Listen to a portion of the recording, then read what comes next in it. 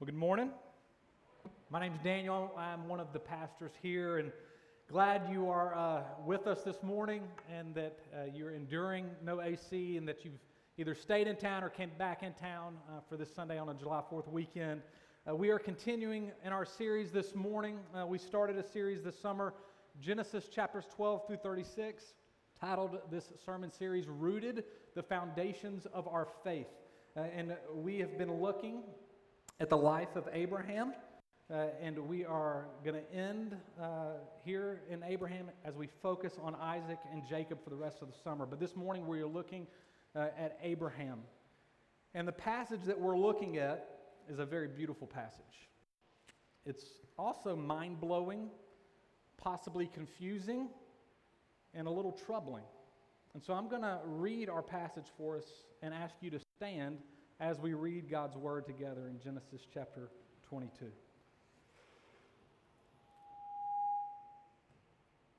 After these things, God tested Abraham and said to him, "Abraham." And he said, "Here am I." He said, "Take your son, your only son Isaac, whom you love, and go to the land of Moriah, and offer him there as a burnt offering on one of the mountains which I shall tell you." So Abraham rose early in the morning, saddled his donkey, and took two of his young men with him and his son Isaac.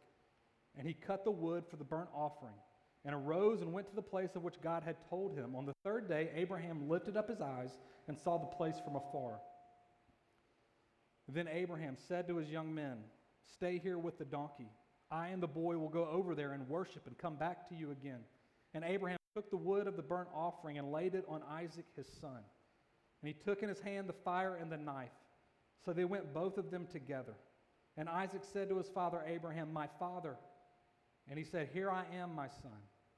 He said, "Behold, the fire and the wood, but where is the lamb for a burnt offering?" Abraham said, "God will provide for himself the lamb for a burnt offering, my son."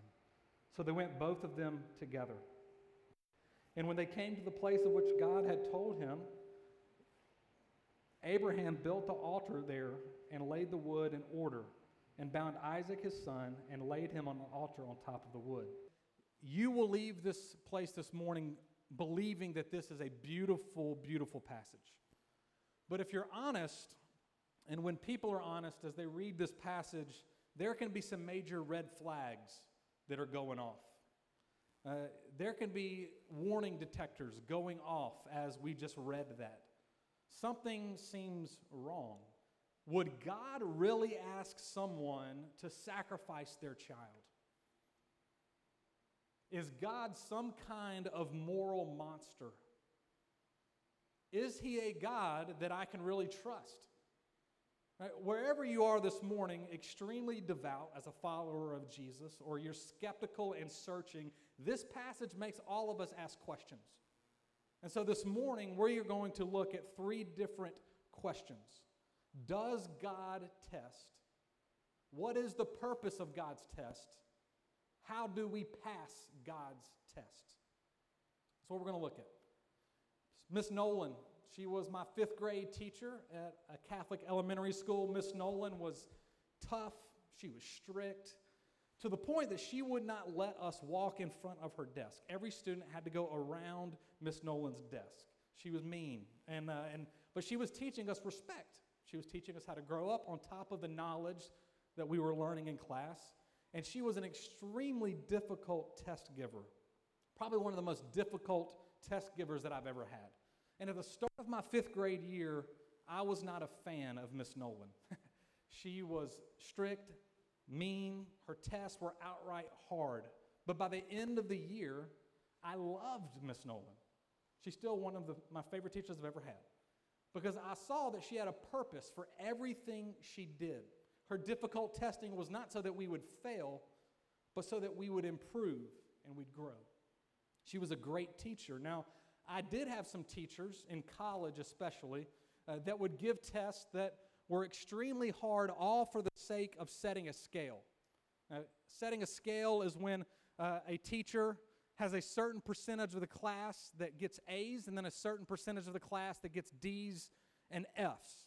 And I think my mic just went out. Did it go out? Am I still on? Okay. So So a certain percentage of the class that had A's, then a certain percentage of the class that had D's and F's. That's what setting a scale looks like. A teacher that does this wants a certain percentage of their class to fail. So in my first question, does God test? I want to be really clear that God does not test like the teacher that wants people to fail. I would actually not call that testing, but more temptation. And temptation can feel like a test, but its goal is failure. Its goal is to tear someone down, right? The temptation to drink more alcohol, the temptation to lust, the temptation for greed, the temptation for pride. It feels like a test, but the one who gives it is not God, it's the devil. And the enemy's goal is to always tear down. See, God is not a God who tempts us. The New Testament book of James, James chapter 1, verse 13, says that God is not a God who tempts. Testing, in the way that I'm talking about this morning, has the goal to strengthen and grow a person. So, does God test? Yes, if you mean it in this way. That's how our passage started in Genesis chapter 2, verse 1. God tested Abraham. God tested Abraham. Now, a key passage for us to understand God who tests is the Old Testament book of Deuteronomy. Deuteronomy chapter 8, verse 2. This is Moses speaking to the children in the wilderness, Moses' last sermon, and this is what Moses says. And you shall remember the whole way the Lord your God has led you these 40 years in the wilderness, that he might humble you, testing you to know what was in your heart. Testing you to know what was in your heart. And this testing is often accompanied by difficulty or hardship. It's what one scholar, Gordon Wenham, says. Testing shows what someone is really like, and it generally involves difficulty or hardship. The use of the term here, Wenham says in Genesis, hints that Abraham will face some great difficulty, but that he will ultimately benefit from it.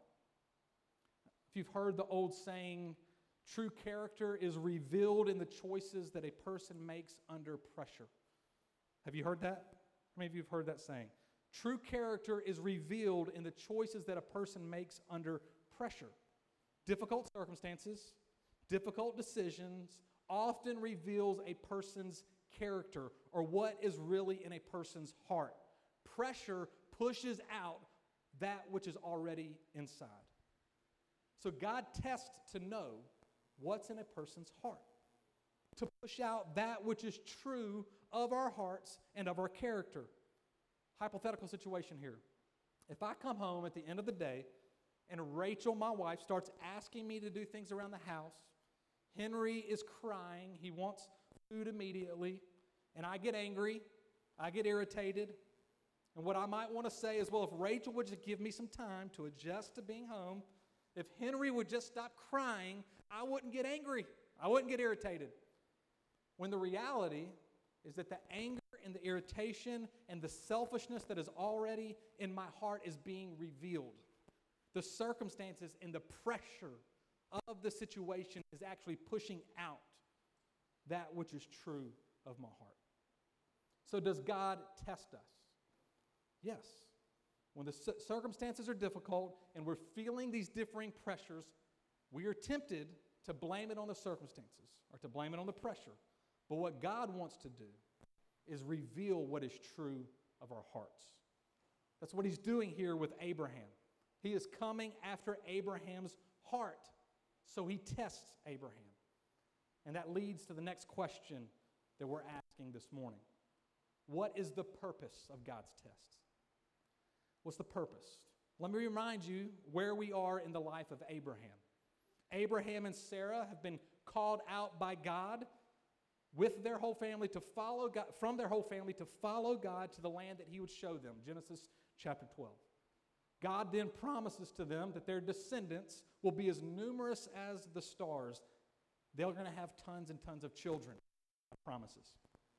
And so they wait, and they wait, and there's nothing. So they take Hagar, Sarah's servant, in Genesis chapter 16, and Abraham sleeps with Hagar, and they have Ishmael. But God says that Ishmael is not the promised child that he has been saying he would provide. So they keep waiting and waiting. And God promises again. And even in Abraham and Sarah's old age, well past childbearing years, God promises he will give them a child. Both Abraham and Sarah laugh. They laugh.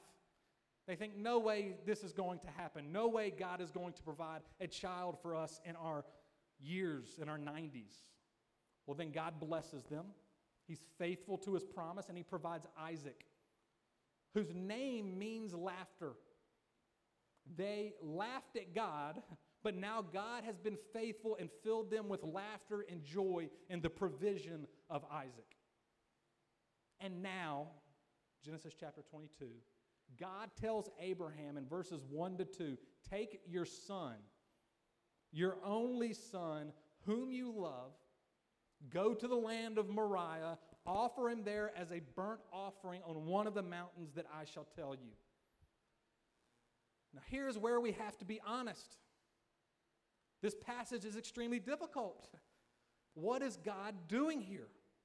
What's God doing with Abraham? God is telling Abraham to sacrifice his only son. And when you read that, you have to ask the question, is God cruel? I mean, what kind of God would ask that? And this is where many philosophers have called the God of the Bible a moral monster. So I have to say here that nowhere else in the Bible does God command child sacrifice. In fact, for Israel in the ancient Near East, families offered their firstborn unto God by sacrificing an animal. And this was the way that the family would pay their debt to God. And it was their way of saying to God that our family, our firstborn, our heritage, all of it belongs to you, God. So God calls Abraham to sacrifice his firstborn. But Abraham does not know what God will do and how God will do it. This seems unreasonable. God asked Abraham to sacrifice the son that he has waited for years and years and years for. And doesn't this command from God contradict his promise to Abraham and Sarah? C.S. Lewis called this an apparent absurdity. This seems to nullify the promise that God has been given to Abraham, giving over and over to Abraham. I mean, can you imagine what it was like for Abraham and Isaac? They hear this command, and immediately Abraham arises early. They journey for 3 long days, having no idea what's going to happen. And then our passage makes it clear that this is his son, his only son whom he loves. Did you pick up? That's the refrain throughout. His son, his only son whom he loves. And then Isaac, a young boy, carries his own wood up the mountain. He asks his father a very innocent question. Father, where is the lamb for the burnt offering? Right? Where's the lamb? They both don't know what's going to happen. Herein lies the test. Will you obey God when it seems foolish? Will you obey God when it seems to go against what he has promised? For it's in those times, the difficult times, the unknown times, the times when it feels like God is calling you to do something unreasonable, where faith is produced.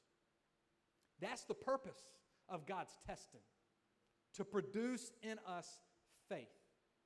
And faith is produced in the crucible of God's testing. And it can feel painful. It can seem unreasonable, and it can hurt. But ultimately, it produces faith. You see, God's not cruel.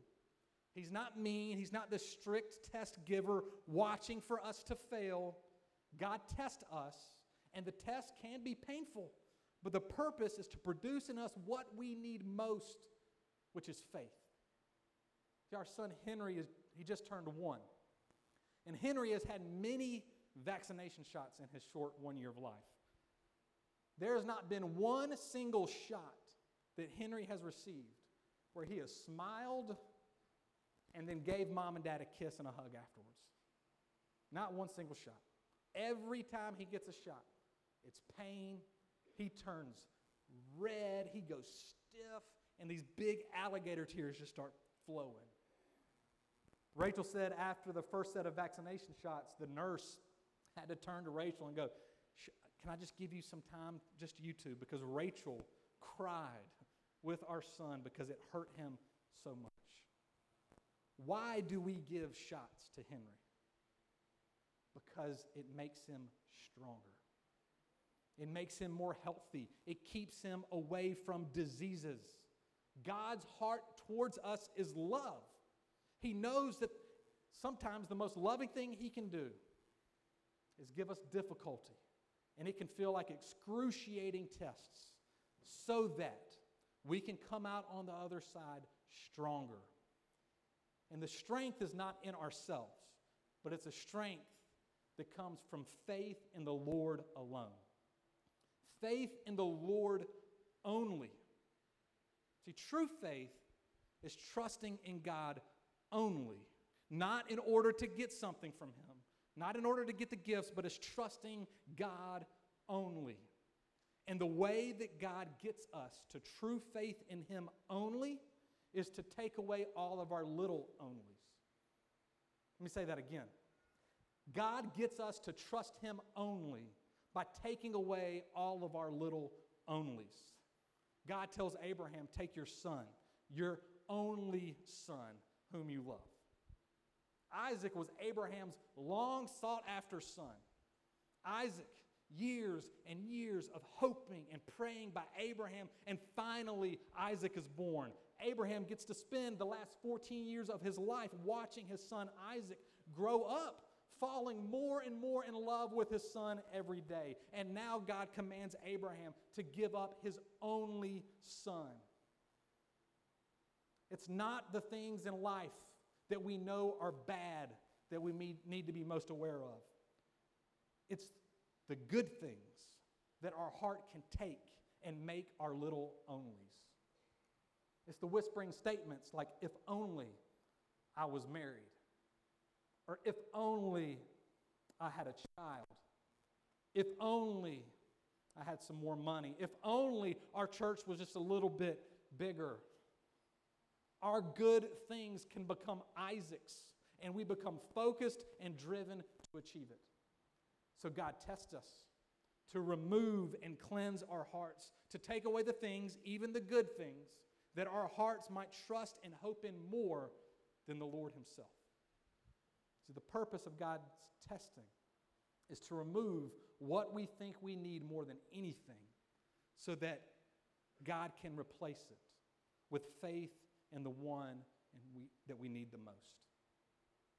Verses 8 to 12, I don't know if you picked up on it in the reading, are full of drama. You can feel the tension even as you read it. Verses 8 to 12. Isaac asked his father, Father, where's the lamb?